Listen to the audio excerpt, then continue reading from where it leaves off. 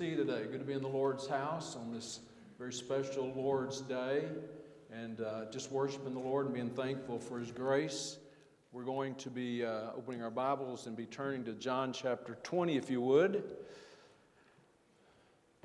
You know, in a sense, every Sunday, every Lord's Day, every first day of the week is a recognition of the resurrection, because on that first day of the week, when they went to examine the place where Jesus had been buried, and He was not buried from that day until now. Churches have met on the first day of the week, and we'll see some of that in our scripture today. But it's just a great, special time to recognize. You know, I think about things that are things that impact the world and things that are kind of etched in our memory, but nothing can compare to the significance of what we celebrate this weekend. The passion of Christ, His death on the cross, His resurrection, and it does give us hope. We were just talking during the break between Sunday school and church this morning about how people can find themselves in a place of hopelessness, and many of us have been in places where we were discouraged, maybe even in despair, but the empty tomb gives us hope that there's a better day coming. And we thank the Lord for that. So it's been a good week. We had a really wonderful time a few days ago observing the Lord's Supper, just remembering the sacrifice of Christ. And I'm just thankful today that we have the opportunity to be exposed to the gospel, aren't you? A lot of people live and die and never really have this opportunity, and we have a great opportunity to be aware of the gospel. And so we're going to read in John chapter 20, if you found that. Let's stand together and we're going to read a few verses together. This is the record of the journey to the tomb and the discovery that Jesus was not there. I just want to read a few verses leading up to our text. Verse 1 of John 20, the first day of the week cometh Mary Magdalene early, when it was yet dark, unto the sepulchre, and seeth the stone taken away from the sepulchre. Then she runneth, and cometh to Simon Peter and to the other disciple, that being John, whom Jesus loved, and saith unto them, They've taken away the Lord out of the sepulchre, and we know not where they've laid him. So Peter and John run to the sepulchre to see for themselves. And it says in verse 10, Then the disciples went away again unto their own home. So these two disciples, James and John, go back to where they were after coming and finding that the tomb was empty. And then verse 11 it says, But Mary stood without at the sepulchre weeping, and as she wept, she stooped down and looked into the sepulchre, and she's going to see these angels, and then actually Jesus speaks to her. She doesn't recognize who He is. He identifies Himself in verse 16 of that passage. And then if you'll look with me in verse 18, it says, Mary Magdalene came and told the disciples that she had seen the Lord, and that He had spoken these things unto her. And verse 19, then the same day at evening, so this is still the first day of the week, it's later in the day, it's in the evening. Being the first day of the week, when the doors were shut where the disciples were assembled for fear of the Jews, came Jesus and stood in the midst and saith unto them, Peace be unto you. And when He had so said, He showed unto them His hands and His side. Then were the disciples glad when they saw the Lord. You know, you read things in the Bible and they're just a simple statement, one sentence. But man, there's a lot to think about in that sentence. Then were the disciples glad when they saw the Lord. Now down to verse 24. But Thomas, one of the 12, called Didymus, was not with them when Jesus came. So he missed that experience for Jesus coming. The other disciples therefore said unto him, when they were back around Thomas, when he came back, they said unto him, We've seen the Lord. But he said unto them, Except I shall see in His hands the print of the nails, and put my finger into the print of the nails, and thrust my hand into His side, I will not believe. Hence we have the reputation of doubting Thomas. And it wasn't just, though, that he was doubting. He was refusing to believe. It doesn't say, I cannot believe. He said, I will not believe. Verse 26, 8 days after this. So that would be the next Lord's Day. If you count the day that they were in, the first day of the week, then 8 days after that would be the next Sunday. And after 8 days again, his disciples were within and Thomas with them. Then came Jesus, the doors being shut, and stood in the midst, and said, Peace be unto you. Then saith he to Thomas, Reach hither thy finger, and behold my hands. And reach hither thy hand, and thrust it into my side, and be not faithless, but believing. And Thomas answered and said unto him, My Lord and my God. Jesus saith unto him, Thomas, because thou hast seen me, thou hast believed. Blessed are they that have not seen, and yet have believed. And many other signs truly did Jesus in the presence of his disciples, which were not written in this book. But these are written, that you might believe that Jesus is the Christ, the Son of God, and that believing you might have life through his name. Let's pray together as we get into the Scripture. Father, thank you for your word, and once again we pray that, Lord, your word would have free course among us. Lord, we want to give our attention to what you say, and we want to learn from this experience with the disciples in general, with Thomas in particular, not only things that occurred at that time, but things about our own life. I pray today that our faith would be increased in this hour. If there be those here today who've never received Christ and the gift of eternal life, that today would be a very special day for them to realize the power in believing what you say. And we thank you in Jesus' name. Amen. You may be seated. As we begin, it's good to me to think about what a dark time this must have been for these followers of Jesus. It's been 3 days and 3 nights since Jesus died on the cross, and no doubt the hardest 3 days of their life. Their Savior, their Lord, their best friend had departed from this life, and his lifeless body lay in a grave. And they're huddled in fear of the Jews, the Bible says. So you can only imagine the depth of their despair. You know, sometimes we read the Bible and without really thinking about the significance of it, and we think, well, you know, it's just another day. But this was not just another day for them. The Bible tells us in verse 11 there that, in the same passage, that Mary stood without at the sepulchre weeping. Jesus was not there. She didn't know at that time where he was, and she is weeping. In Mark's gospel, it says that when Mary left that scene, having met the Lord, when she left that scene and went to where the disciples were, Mark tells us that the disciples, this is before daylight, were mourning and weeping. They were overcome with grief, with sorrow, with despair.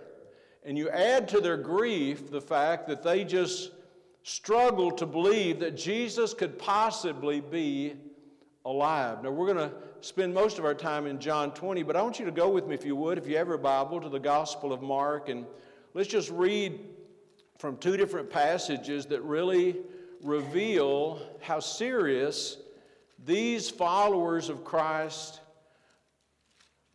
were struggling to believe that Jesus could be alive. In Mark chapter 16, let's look together in verse 9. It says, Now when Jesus was risen early the first day of the week, he appeared first to Mary Magdalene, out of whom he had cast 7 devils. Mark chapter 16 and verse 10. And she went and told them that had been with him as they mourned and wept. And they, when they had heard that he was alive and had been seen of her, believed not. Verse 12. And after that, same day, first day of the week, after that he appeared in another form unto two of them as they walked and went into the country. And they went and told it unto the residue. They told it to the other people. The disciples, same group of men, neither believed they them.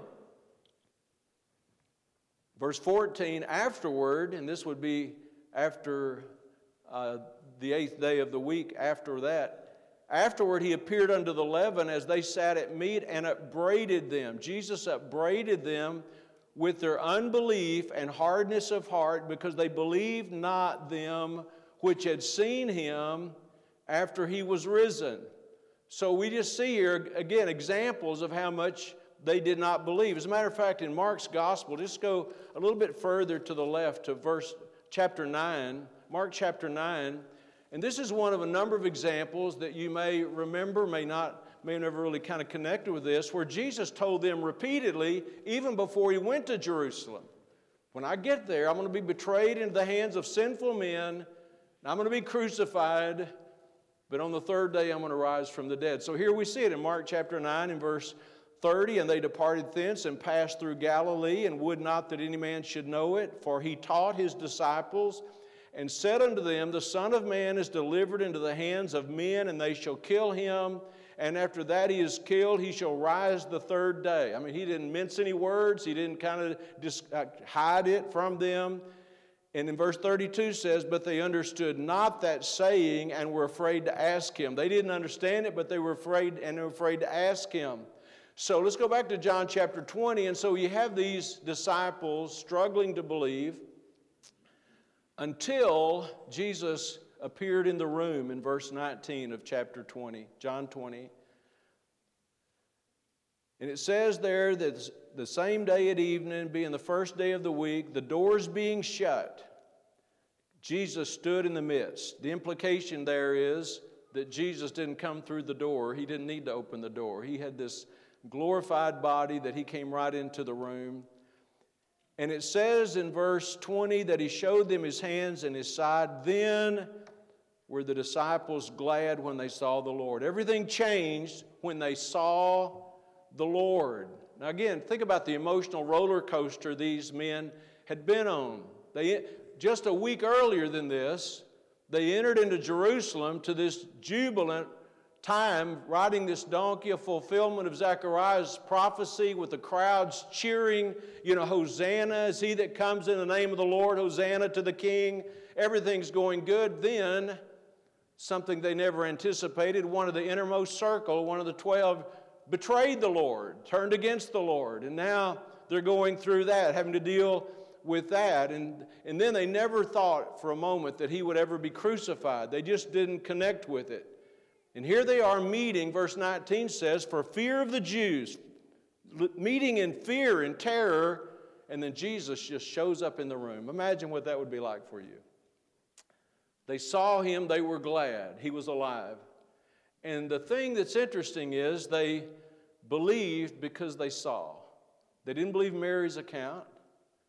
They didn't believe the two on the road to Emmaus. They didn't believe that the angels who were there at the tomb when Mary was there, but they believed because they saw him. But as we said earlier, one of the disciples was absent. In verse 24, Thomas, my namesake, Didymus. The word Didymus means a twin. He wasn't there. It doesn't tell us why he wasn't there. We can only speculate. Maybe he just wanted to be alone. Maybe he went out for food. Maybe he was just discouraged. We don't know. But we know this. He was not there. And just think about this for a moment. I'm not going to spend much time here, but what a time to be away. What a time not to be in your place when Jesus shows up. And you know what? It's a good reminder. You never know what you might miss when you're not with the disciples, when they meet together. Every time I come to church is not necessarily a life-changing experience. But most life-changing experiences that I've ever had happened in a church setting. You say, well, it's just another Sunday morning or another Sunday night. You never know what God might do in that moment. So Thomas is not there. Look in verse 25, and this, we're getting now into really the meat of the message in verse 25. The other disciple therefore said unto him, We have seen the Lord. They said to Thomas, We've seen the Lord. But he said unto them, Except I shall see. That's a condition he placed, unless I see in his hands the print of the nails, and put my finger into the print of the nails, and thrust my hand into his side, I will not believe. Without seeing, I will not believe. They said, We've seen the Lord, didn't matter to him. The only way he's going to believe if he can personally see Jesus. Now, I just want to think about this matter of unbelief for a few moments, because it's a very common problem, not to believe. Now, I'm not just talking about disbelieving the resurrection, but it's a very common problem not to believe, even among believers, not to believe the promises of God, not to believe the way God wants to take care of us, not to believe that we can step out, not on blind faith, but on the Word of God. And if we would be honest, all of us struggle from time to time with this matter of disbelief. And here's an interesting thing. When you think about these disciples, I'm talking now about the 10 minus Thomas, they expected Thomas to believe them. I mean, they just said, We saw him. You should believe him. You should believe because we saw him. They had seen the Lord. Yet Mary Magdalene had told these 11 that she had seen them, and they didn't believe her. Luke, writing about this in his gospel, said that when the women came to give the news to the disciples, the closest people to Jesus, when they came to give the news to the apostles, it seemed to them as idle tales, and they believed them not. And we read a moment ago when the two men who had been walking along the road to Emmaus, leaving Jerusalem after the crucifixion, after the time being there with the disciples, they're walking along to this village, Emmaus, and as they're walking along, Jesus joined them, and they didn't recognize him at first for who he was. But then they recognized, this is Jesus, he's alive. And Jesus departed from them. They went back to Jerusalem. They said, You never believe it. We saw him. We were walking. We saw him ourselves. They didn't believe them either. You know, unbelief can be a serious problem. If we could get to the bottom, to the heart sometimes of why there are things we know that God wants us to do and yet we're not doing them, often it's a matter of faith. It's a matter of not believing God. I mean, if you believed, if you really thought that I can do something and it may get me out of my comfort zone, but I can do something, it's not what I would naturally want to do, but I know if I do it, God's going to bless me, then why wouldn't we do it? And the answer is we struggle to really believe that God will bless when we do what he wants us to do. It's a very common problem. Thomas, and I'm not going to psychoanalyze him, but he was not in a good place spiritually. Number one, he was refusing to believe without seeing. He was refusing. He said, I will not believe. He was disputing with eyewitnesses who had actually seen the Lord in his resurrected state. You know, and then he was putting these demands. When you or I put demands on God, I'm only going to do this and God does this for me, that's not really a good place to be. And so unbelief really can lead to some bad places. It robs us of spiritual blessings. I mean, Jesus was alive, and at first, none of the 11 believed it. And he's still alive, and yet one of them still doesn't believe it. You know, unbelief robs us of spiritual blessing. Thomas went an entire week, which may not seem like a long time, but he went an entire week doubting and not knowing because he just refused to believe. And there are many examples of this in the Bible. My mind goes to the children of Israel whose lack of faith, prevented them from going into the promised land. It cost them 40 years of wandering in the wilderness simply because they did not believe. The Bible says without faith it's impossible to please God. Not improbable, it's impossible. I cannot please God unless I'm living by faith. Without faith, you cannot be saved. It's not possible to go to heaven. You can't know the Lord without believing. Let's look down to that last verse of that chapter 20 of John. But these things are written, John says, John the beloved, but these are written that you might believe that Jesus is the Christ, the Son of God, and that believing you might have life through His name. A person cannot go to heaven without believing what God says. I mean, whether you believe it or not, Jesus died for your sins. Whether you believe it or not, after 3 days, He raised from the grave. Whether you believe it or not, He gives eternal life to every person who by faith will receive Him as their Savior. You can be born again. You can be forgiven of every sin. One day you can go to heaven and spend forever in a place that God has prepared for us. The Bible teaches all of that.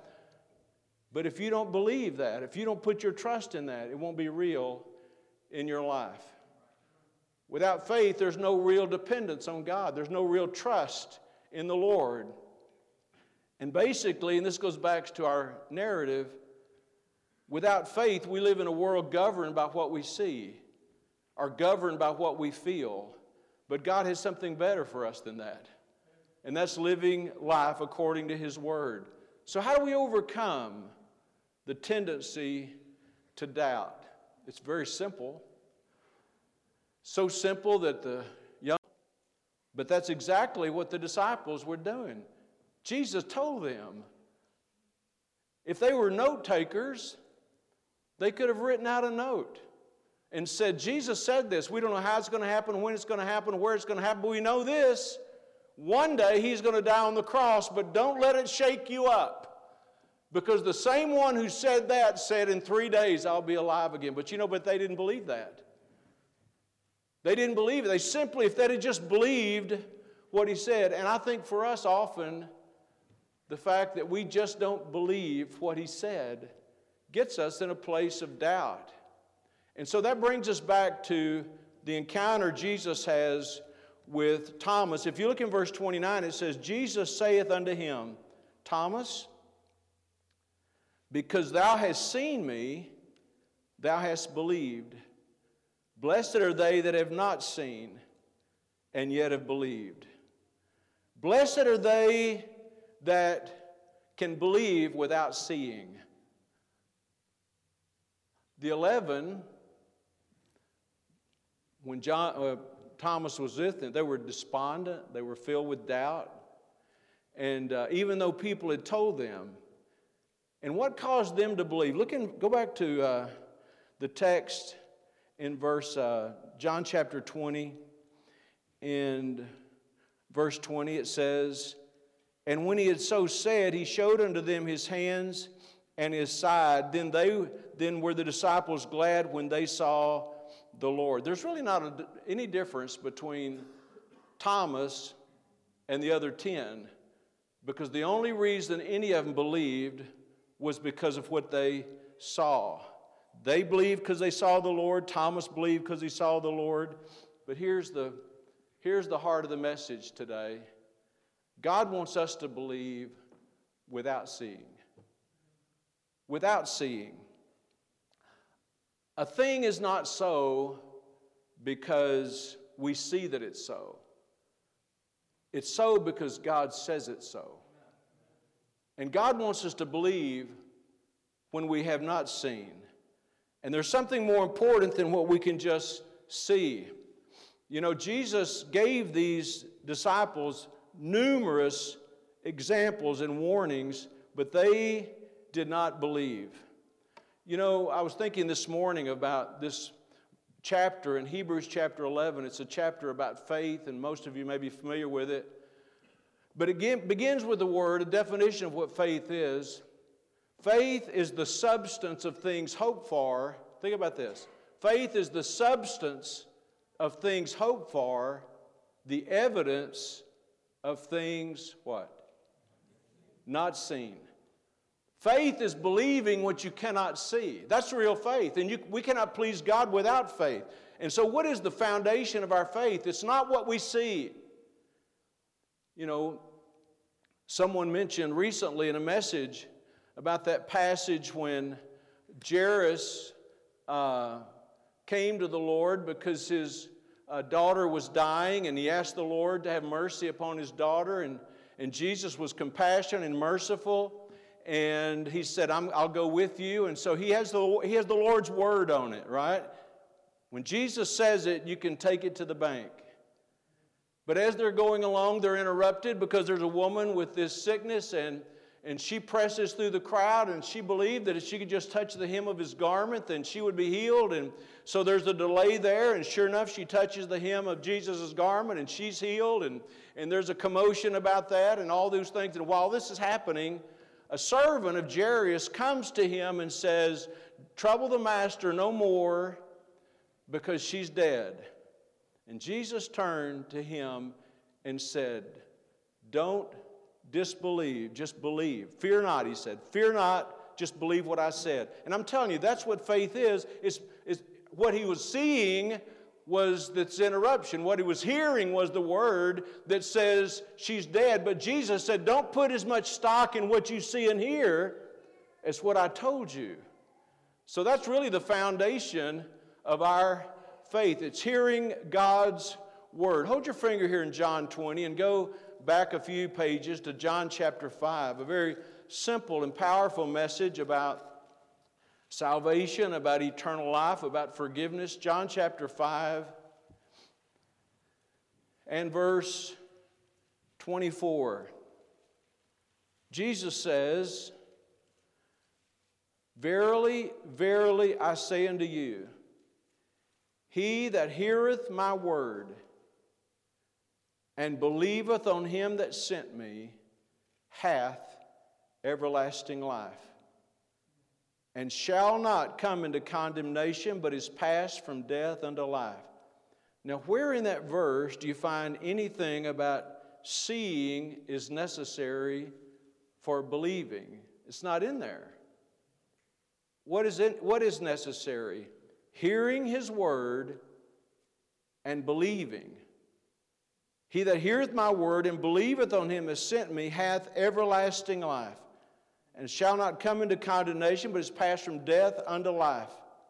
You know, I'm not going to turn to it this morning, but one of the apostles, Simon Peter, in one of his epistles, he writes about, and I'll just kind of paraphrase, he writes about being an eyewitness to the transfiguration of Christ. Only two others, James and John, were with him. They went up onto a mountain apart, and Jesus was transfigured. Literally his skin, his garment began to shine as bright as the sun, and he was transfigured, and God spoke. God said, "Listen, this is my son, listen to him." Peter writes in his own epistle, he wasn't bragging, but he said, "I was an eyewitness of the transfiguration. I saw it with my own eyes."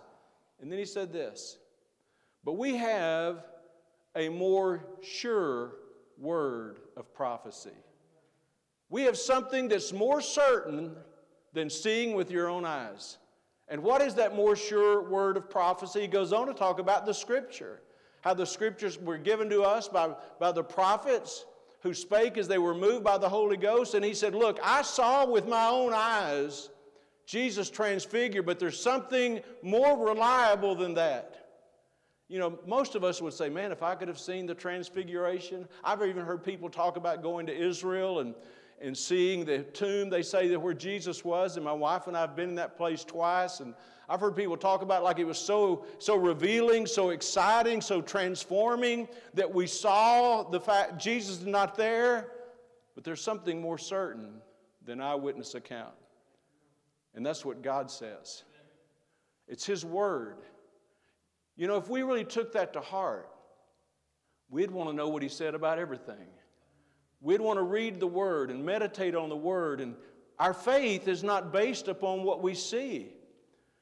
You know, in this text we keep looking at it in John chapter 20, what does He say in verse 31? These things are written. You have the Word, you have the words. These things were written that you might believe.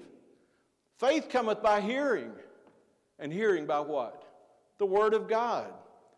I was thinking this morning about that passage in 2 Corinthians that pertains to this when Paul wrote, and he says, For we look not at the things which can be seen. That's kind of an interesting phrase, isn't it? We look not at what you can see. We look not at the things which can be seen, but the things that are unseen. For the things that are seen are temporal. Everything we can see, this building, this pulpit, everything is temporary. It has a lifespan. The things that are seen are temporal, but the things that cannot be seen, those things are eternal. We heard this morning in the Sunday school hour about how that sometimes because of the influence of the world in our life, we don't really live like we should and obey like we should. And it's the same thing about this matter of faith. There's so much that we see that affects us and so much that cannot be seen that ought to influence us. Talking about this matter again, Peter wrote in the first epistle, he says this, whom, talking about Jesus, whom having not seen, ye love. In whom, though now you see him not, yet believing, you rejoice with joy unspeakable and full of glory. We haven't seen him, but we love him.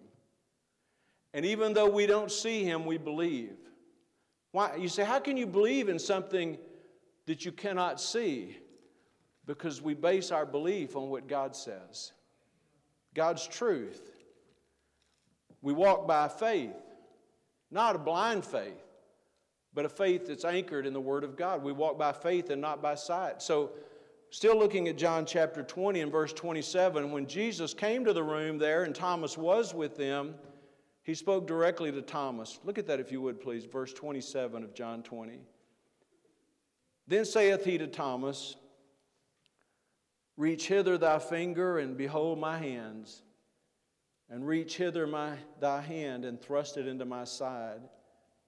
Be not faithless, but believing.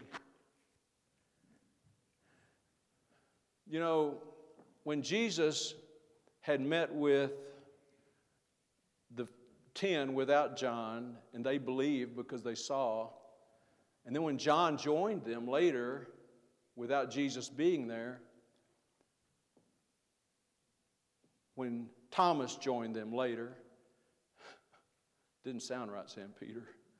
When Thomas joined them later, Thomas said, I won't believe unless I can put my finger into his wounds, unless I can actually touch and see. But Jesus wasn't there at that time. The next time Thomas saw Jesus, Jesus said, you insist on putting your fingers. Isn't it interesting? Don't you think he was wondering, how did he know that? How do you know that I said that? Because he knows everything. And I think Jesus is very gracious, very kind, very gentle, very merciful with him.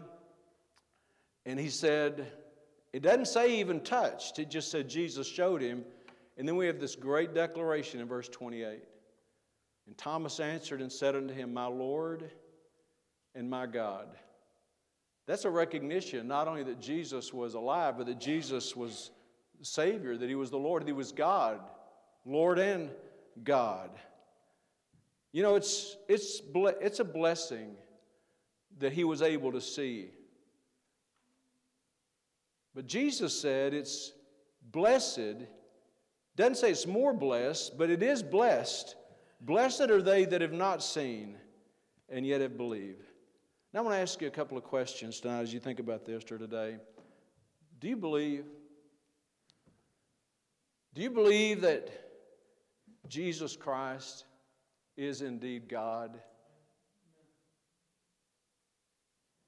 And have you received Jesus as your Savior and Lord? I mean, truly received him. Lord means something. For us, Lord is just a little four-letter word, but Lord means master. The word there means master, ruler. Is Jesus your Lord? Have you received him as your Lord and master, your Savior? Have you been born again? Can you say with sincerity, could you say today with sincerity, Jesus is my Lord? Jesus is my God. He is my God. That's what Thomas said. My Lord and my God. You know, it's not new for people to want to see signs.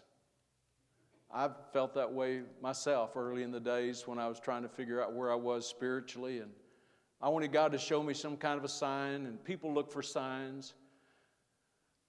But Jesus once was asked about this, show us a sign.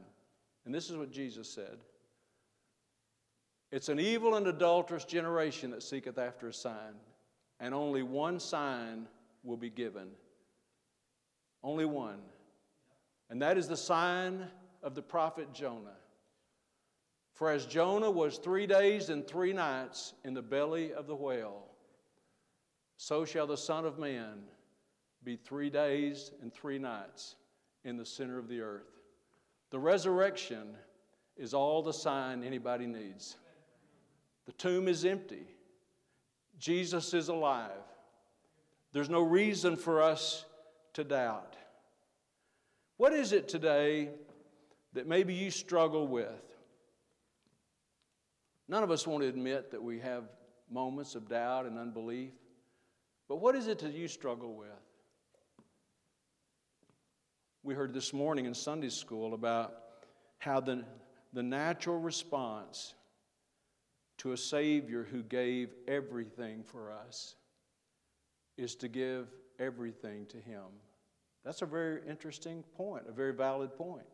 What keeps us from giving everything to Him? I don't think it's that we don't think He deserves it. I think sometimes it's just because we fear. We're wondering, how's this going to work out? How would it change my life? How would it change my marriage? How would it change my friendships, my relationships? I mean, what would this mean? And all of those comments are just examples of unbelief and doubt. But you know what? If Jesus said He'll take care of us, that's really all we need, is His Word.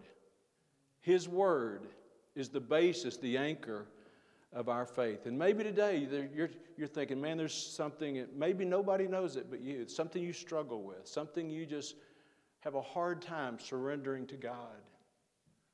You know what the Lord wants us to do? We don't have to see a sign. We just have to see that God says it. Hebrews 4 called it mixing faith with the Word of God. We believe because God says so. And if you're here today and you don't know Christ, think about this. If you don't have a relationship with Him, if you're not truly saved, today He wants you to be saved. And joining a church won't save you. This church or any church. Getting baptized won't save you. Doing good works won't save you. There's only one thing, according to Jesus' words, that will promise you eternal life, and that's when you believe on Jesus Christ. When you put your faith and trust in Him for your salvation. And today, everything that could be done has been done for you and I to be saved. To rest in that promise of eternal life. Everything except just putting your faith and trust in Him. And if you're not saved today, you could get saved right where you sit, right where you are, by saying, Lord, I put my trust in You. I believe that when You died on the cross, You paid for my salvation. No other price needs to be paid. And not only did You die for my sins, but 3 days later You raised from the dead. Validating everything He ever said has to be true. Trust Him today. Put your faith in Him today. You may need some help with that. I'll be standing here in a few moments right here at the front. You could just come up and say, Preacher, I really want to do this, but I just need a little help. And somebody could pray with you and show you scriptures and help you any way we can help you. Be not faithless, but believing. That's what God is looking for. Let's bow our heads together for a moment of prayer. Our heads are bowed and our eyes are closed.